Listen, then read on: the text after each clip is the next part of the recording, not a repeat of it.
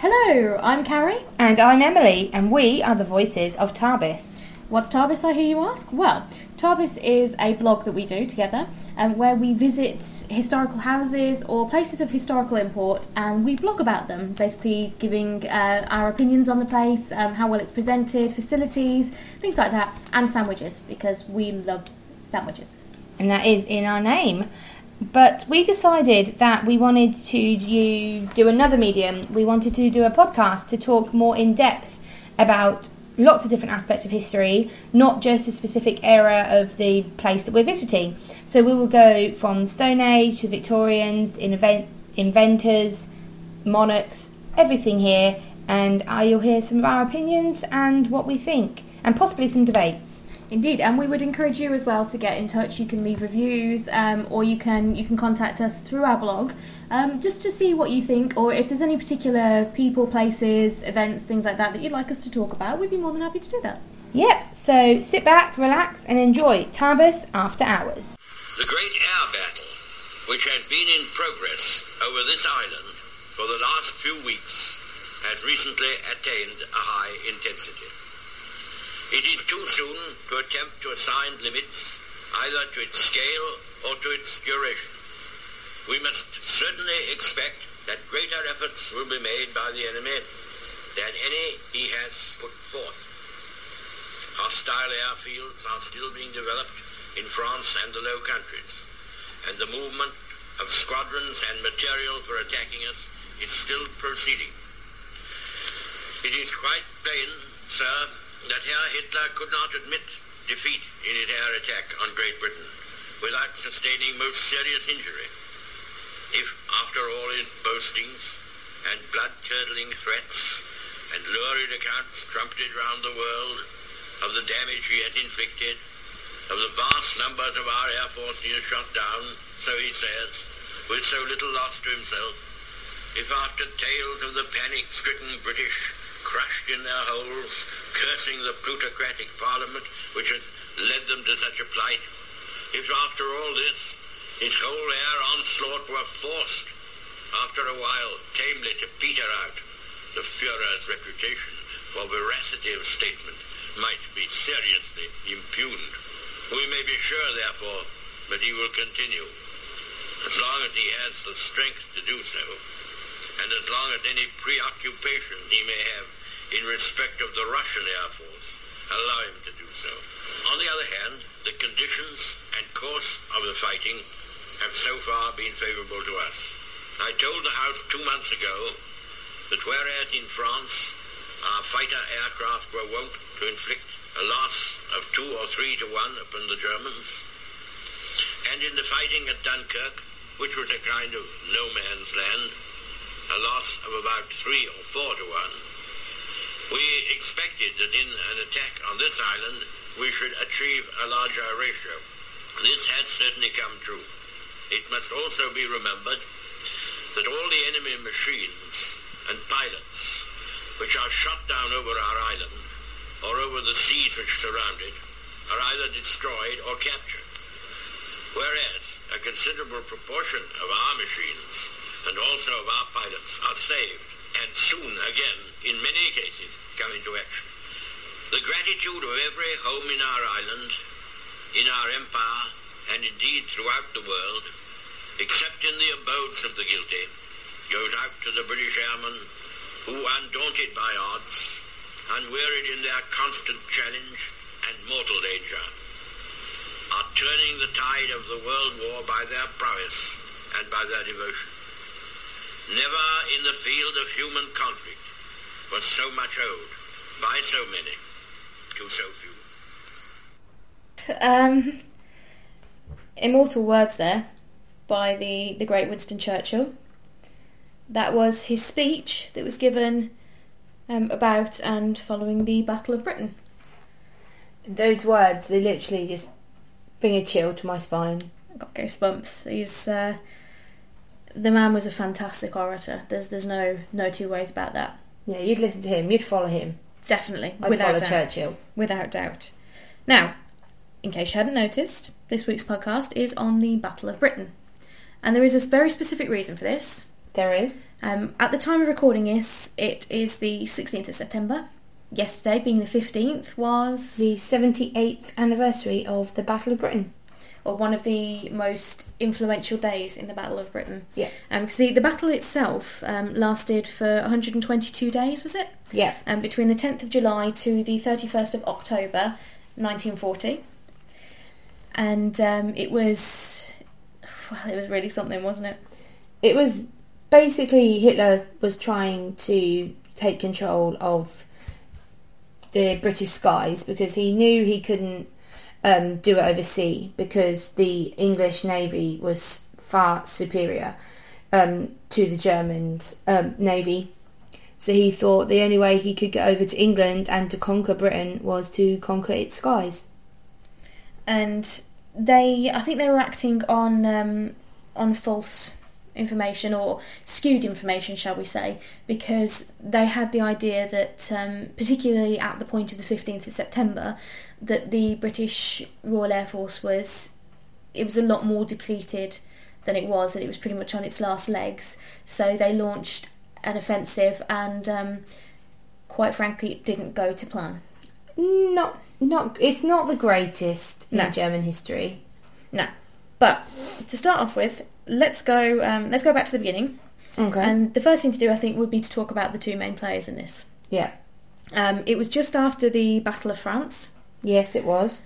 And you mentioned earlier that the Battle of Britain, that was a phrase actually coined by Churchill before the Battle of Britain even started. Yeah. He did a speech on the 18th of June, 1940, and it was just after the German and the French war. The French had surrendered, and he'd said in his speech, "The Battle of France is over. I expect the Battle of Britain is about to begin."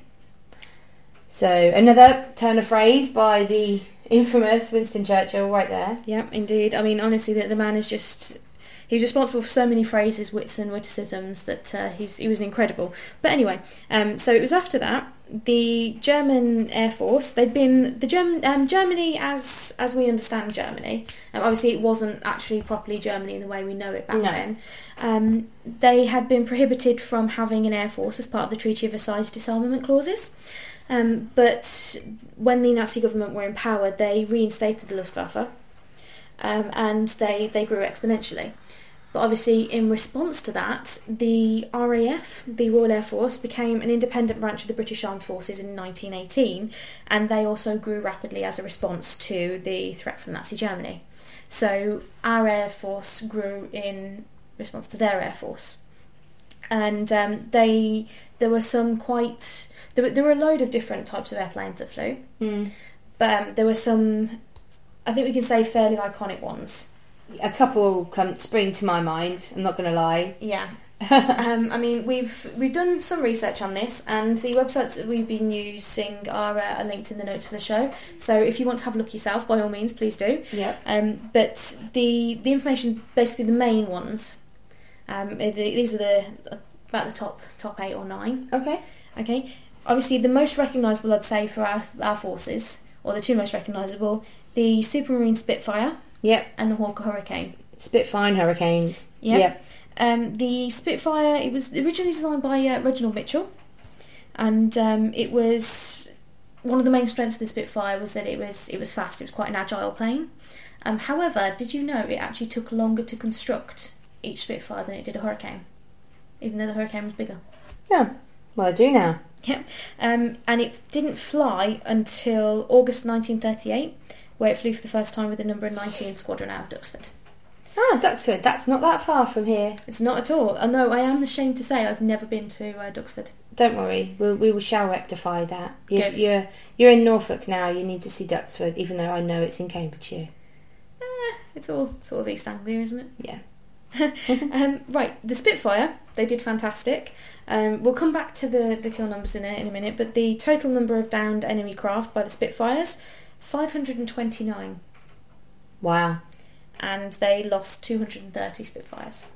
So that's 1-0 to the Spitfires. Yep.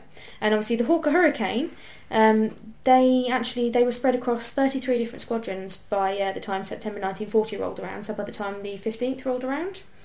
and they themselves accounted for 656 German aircraft. Wow. Between the 30th of July to the 16th of September alone, 404 Hurricanes were destroyed. Wow. Now that's, when you're just talking like this, it's easy to think of them as just planes, like Yeah. empty drones.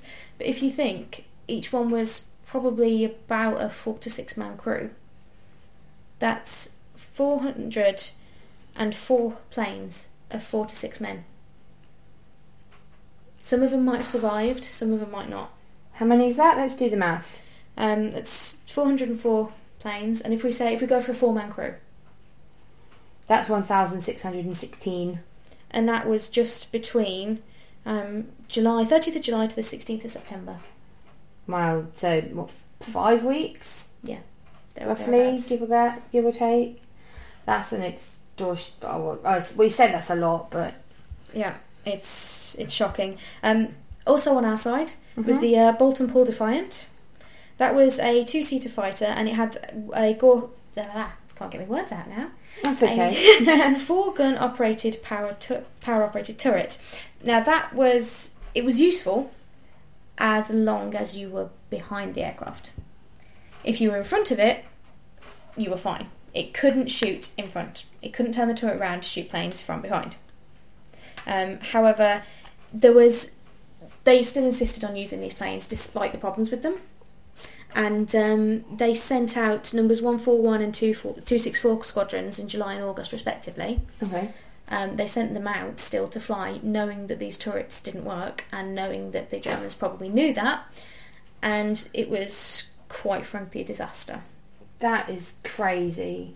Yeah, the planes were pulled after that. They weren't used again. I know, I would say every person who fights in the armed forces is incredible, especially in the World Wars.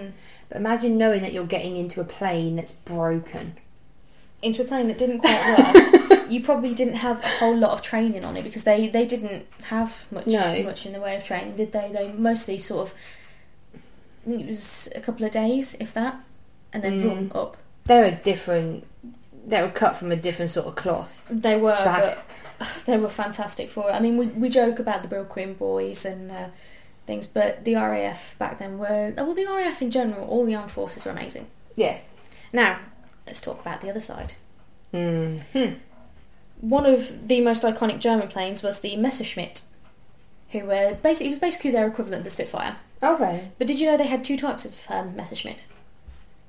They had the Bf 109, which was it was faster at high altitudes than Spitfire, so it had that advantage, and it could dive quicker. That one carried 2 cannons, 2 machine guns, but there was a problem. Its fuel tanks were not very big, and it couldn't fly beyond London, and it only had 7 seconds worth of cannon ammunition. 7 seconds. 7 seconds. They really needed to be on target when they shot us, didn't they? Yeah. The Luftwaffe had a total of 1,100 of these Bf 109s. Okay. And 650 were shot down. That's about half. Jeez, we're good. Yep. They also had the Messerschmitt Bf 110, which was more of a heavy range fighter, so it was more of a long range one. It was called a Zerstörer in German, which means destroyer. It was well armed, but it couldn't really manoeuvre. However, it was really, really good at low level attacks. So it was used to bomb factories, RAF airfields, things like that. They also had the Heinkel H111, which was better at the start of the war, but was more or less obsolete by 1940, and could only carry a bomb load of 2,000 kilograms. So it wasn't really useful for strategy. Doesn't sound like either of their planes were that fabulous. No. They had to be very precise. They also had the Dornier DO-17, whose nickname was the Flying Pencil. Was it thin by any chance? Yeah. And pointy? It was based on a pre-war design, which was actually for a high-speed mail plane. But then the Nazi Air Ministry converted it into a bomber during the war. And it didn't get past summer 1940, they stopped producing it then. And the last ones were Junkers, and they were the more modern ones. They first flew in December 1936, and they one of the nicknames was the Stucker. And now you're going to have to forgive my pronunciation, anyone who's German listening. It's the Sturzkampfflugzeug. I think that wasn't too bad. Thank you. It was the Junker 87. That was the favourite plane of the Luftwaffe High Command, and could use pinpoint precision in a near vertical dive. Wow. Yeah. However, on the 18th of August 1940, 12 of them were shot down, and others crashed or damaged. So whilst they were fantastic, they were the most high precision, and the best airplanes that they had comparatively with the others. They didn't fare that well either. Wow, fabulous. No, not at all. I think it was due to our expertise and our pilots and everything, but you also had the expertise of the Flight Command. Yeah. So tell us a little bit about the Flight Command. Well, Britain was divided by the RAF in geological areas called groups. Yep. Which obviously sounds quite simple, groups. But it was then further divided into sectors. So you had groups that were then divided into sectors. Each sector then had a main airfield called the sector station. Right. You with me? Groups, the sectors, the sector stations. Right. With this, there was an operations room from which the men were directed. Yep. They were directed the information from the groundbreaking radar, which was pioneered in in the battles. It was passed to the filter room at the Bentley Priory. The fighter command situated just outside Watford. That's Bentley Priory. Yeah. All right. Okay. Yeah. So the information was then passed to the relevant groups. So Bentley Priory got the information, passed it to the groups. The groups would then send them to the sectors, and then sent to the sector stations, and then scrambled, and then they were given to the pilots. Right. So it's basically like a domino effect, but going down. So it went from Bentley down as it goes, obviously. So it had to be a really efficient system, didn't it?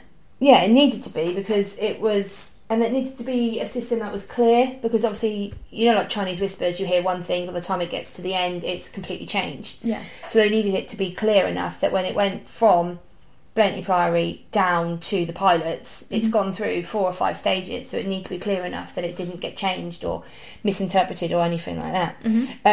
Live updates were then relayed to the airborne fighters by radio. Okay. So not only was it given to the pilots, it was then sent to people who were flying. So it definitely had to be clear to get over the radio at altitude as well. Yeah. Okay. Yeah, which is quite cool. The operation rooms were also detected anti-aircraft guns, searchlights, and barrage balloons. So not just the planes; they were in control of all of those as well. Yeah. Oh wow, that's quite a big operation, isn't it? Definitely, you can kind of see why Germans may have, misunderstood the might that Britain had in the RAF at this point. Especially considering, if I'm right in thinking, a lot of those, like the sector stations and things, a lot of the operation rooms were actually underground, weren't they, in bunkers? Yeah. So they wouldn't have been able to see it. They would have just seen the airfield and a couple of buildings. They wouldn't have seen what was underground. Yeah. And they didn't have radar. No, they didn't. No. Isn't there a funny story about radar? Yeah, actually.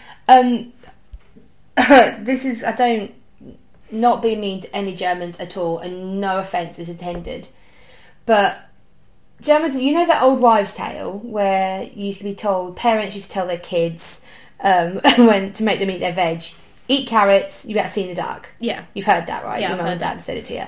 I mean, I wear glasses, it didn't work. The Germans believed it. So this was a World War II thing? Yeah, they ate carrots because they believed that the English could see in the dark because they ate carrots. So wait, they didn't know we had radar. They thought that's genuinely how we did it, by eating carrots. And that was literally one of the Germans. They made terrible mistakes in this, right? Yeah. And the head of the Luftwaffe was Hermann Göring, and he failed to recognise the importance of radar. So he called off attacks on any known radar sites in August of 1940. Wow. Yeah. Yeah, it was one of a string of tactical blunders actually made by Göring, who was actually a World War I air ace and a trusted lieutenant to Adolf Hitler. Whoops. So, yeah, he was in World War I and he was an air ace. And so when it comes to radar, he seriously misjudged the importance of it. Oh dear. Yeah. He had one job. Yeah, he kind of did. Yeah. And the intelligence obviously seriously underestimated British strength and often failed to identify key bombing targets, which is probably because a lot of it was obviously underground. But another thing, just to go back to the Messerschmitt pilots, Göring ordered them to fly in close formation and guard each other, Right. rather than pursue the enemy. Oh. Yeah. See, there was something very, very similar to that one of our pilots did. Have you ever heard of Douglas Bader? I have, and I'm not going to lie, it's because of horrible histories. Yeah, I knew that was coming when they asked the question. If you never watch a show, do it. It's fantastic. It's hilarious. It's hilarious. It's not just for kids, honestly. We have learnt a hell of a lot from it. Yes, and they do a RAF pilots? Fighter pilots song. And there is a whole verse to Douglas. Yeah. So he had an idea with one of his commanders to fly in what's called a big wing. Yeah. And basically that big wing it was all the planes together in one formation, and they would come up and it would just be all in one formation, and then they would attack the Germans to kind of meet them head on. Now, in theory, not that great.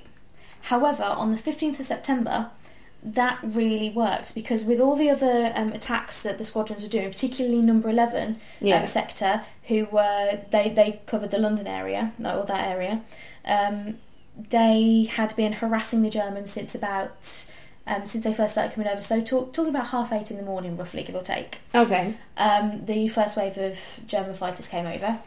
They'd been harassing them, and one pilot is known to have said that when he saw the big wing coming up, which is the conglomeration of all the planes, when he saw that coming up, he thought there was at least 80 odd planes in there, and it scared the bejeebers out of him. Obviously, he didn't say that. He was quite good at that way. Yeah. However, there was only 56.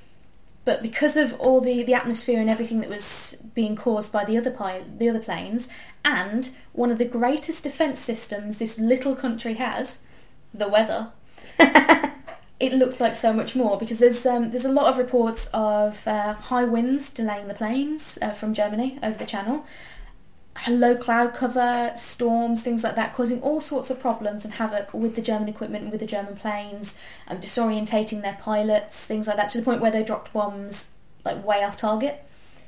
And I'm shaking my head. I'm aware that we're doing a podcast and you cannot see my head shake, but it's there. It is a kind of a running joke, though, because if you think about pretty much every invasion, more or less, at some point has had a problem with the weather. I mean, you look at the Romans, you look at the Spanish Armada, the Henry Tudor, he couldn't bring his forces over at first because of the weather, and now the Germans in the Battle of Britain couldn't because of the weather.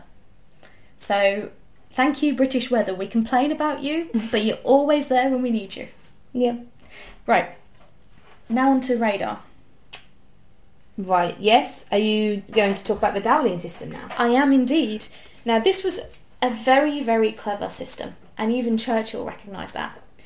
There was a gentleman, Air Chief Marshal Hugh Dowding, sometimes nicknamed Stuffy, and the RAF, they do like their nicknames, didn't they? They really do. I mean, I don't think that's changed, to be honest. I think that's still pretty much the same. Yeah.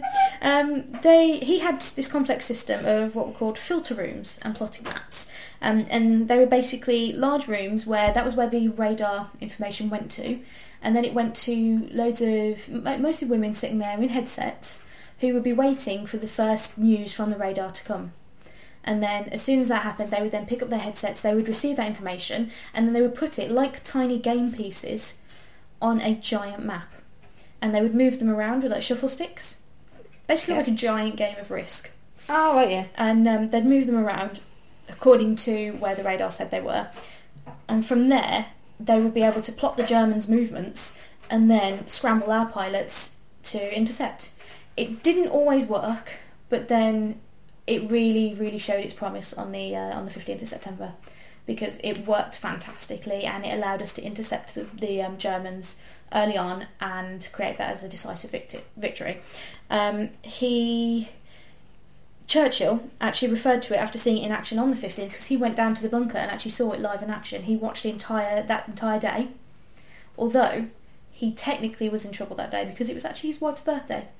Oh yeah, Mrs. Churchill. It was her birthday, and he forgot. He did. Yeah, he forgot. So apparently, her response to him was to get her a bag of German airplanes. Which, at least she was understanding. I mean, come on. I mean, to be fair, if you're the wife of Winston Churchill, you can't be anything but understanding. Well, I mean, the man barely slept. He did his work in bed and everything, so you had to be understanding. But he actually took her with him into the bunker, and they watched it from one of these soundproof booths up above, and watched everything going on. And Churchill referred to the Dowding system as the most elaborate instrument of war. Wow. Now that is one hell of a compliment. Yeah. It really is.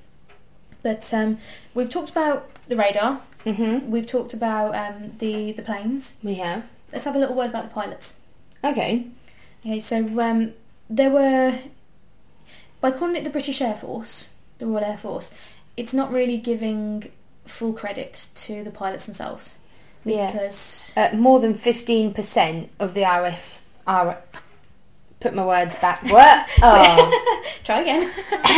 More than 15% of the RAF pilots weren't actually British. No, they came from all over the Commonwealth and occupied Europe as well. So you had pilots from places like New Zealand, New South Wales, Poland, Czechoslovakia. Canada. Yeah, Canada. Loads and loads more than just the British, and they were fantastic. And this is where we're going to give a little honorary notice here.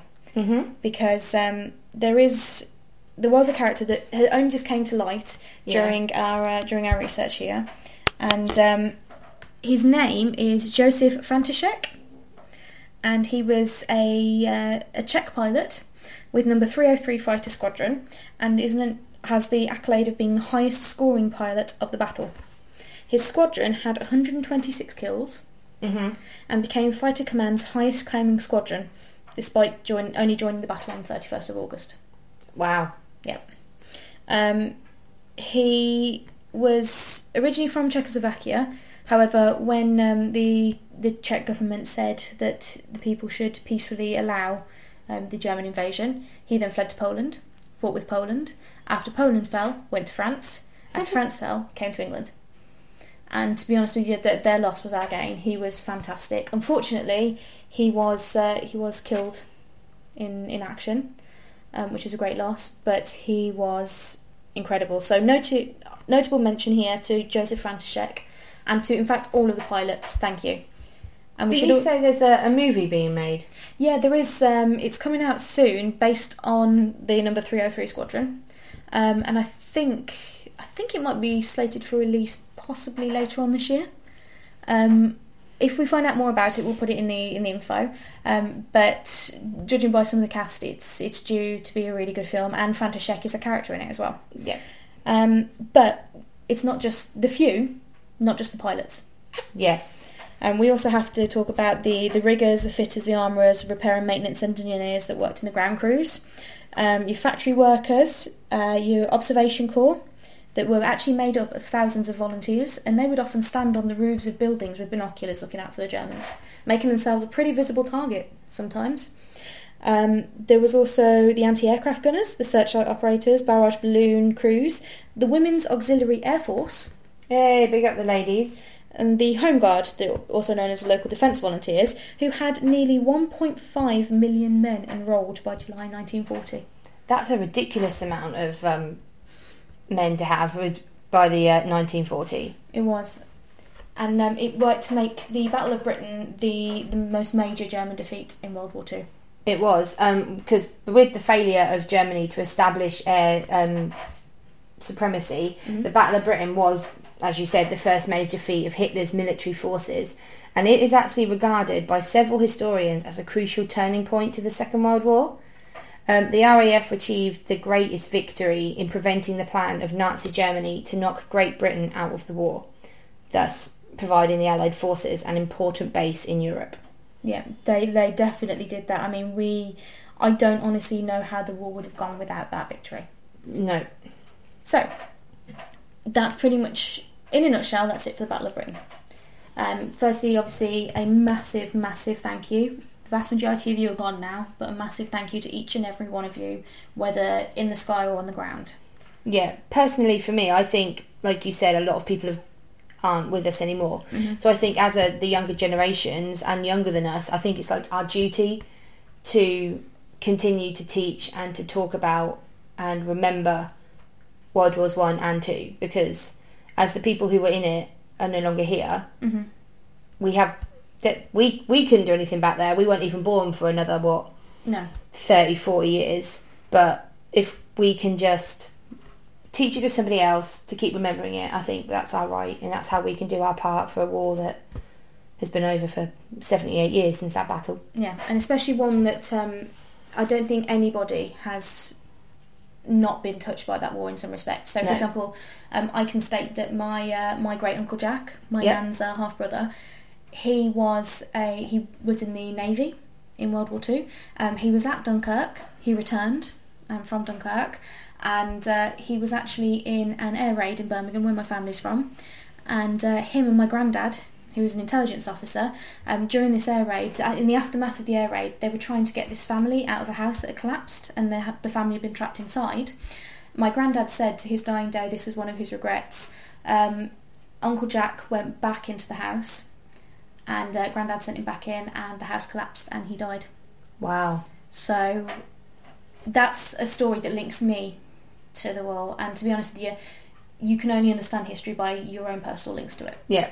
And I don't think anyone's been untouched. No. So, want to leave on a slightly lighter note. We do. We are coming to the end, and normally we do a ridiculous death, but I feel that no death in World War II can be said as ridiculous. It was too big of a thing, and it's still too raw, too fresh to call any of the deaths ridiculous. So, we found something else, haven't we, Gary? We found a ridiculous survival. Ladies and gentlemen, here is the story of Raymond Tower Holmes, who was a British Royal Air Force fighter pilot during the Second World War and fought on that fateful day, the 15th of September. And here is what happened to him on the 15th of September. His plane, basically, he rammed another plane in his to try and get them down, and he was trying to stop them from bombing Buckingham Palace.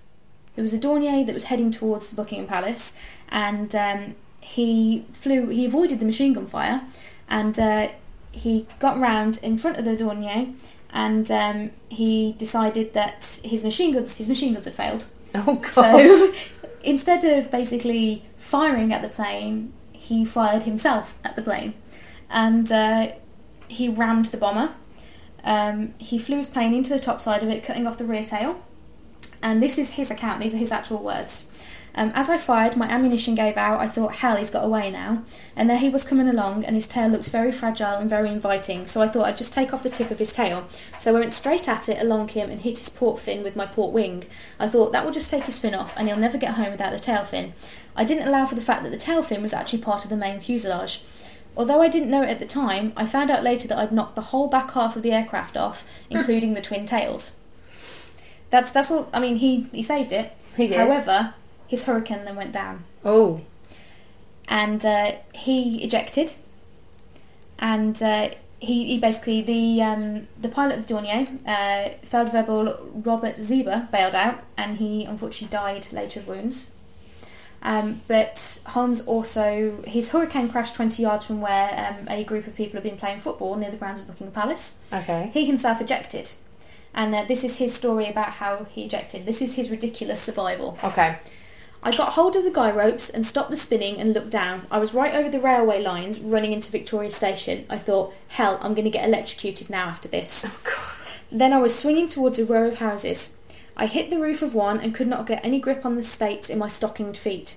I slithered down the roof until I got to the gutter and thought, now I'm going to break my back and kill myself falling off a 3-storey house. But as I fell, there was a sudden jerk and I stopped with just my toes on the ground. My canopy had snagged over an up pipe running past the gutter that had stopped me, but both my feet were inside a dustbin. The lid was on the ground, the bin has obviously just been emptied. My 2 toes touched the bottom of the bin, but my heels were off the ground. So basically he plummeted down towards electrified rail fences, got blown by a gust of wind into a roof, then went to fall off the roof, potentially to his death. His parachute got caught, and he landed with his toes just barely touching the ground. That is ridiculous. That is... Someone was smiling down on him that day. He was supposed to survive. He was. That was Ray Holmes, and that was Thomas After Hours. Thank you for listening, and we'll speak to you next week. Bye.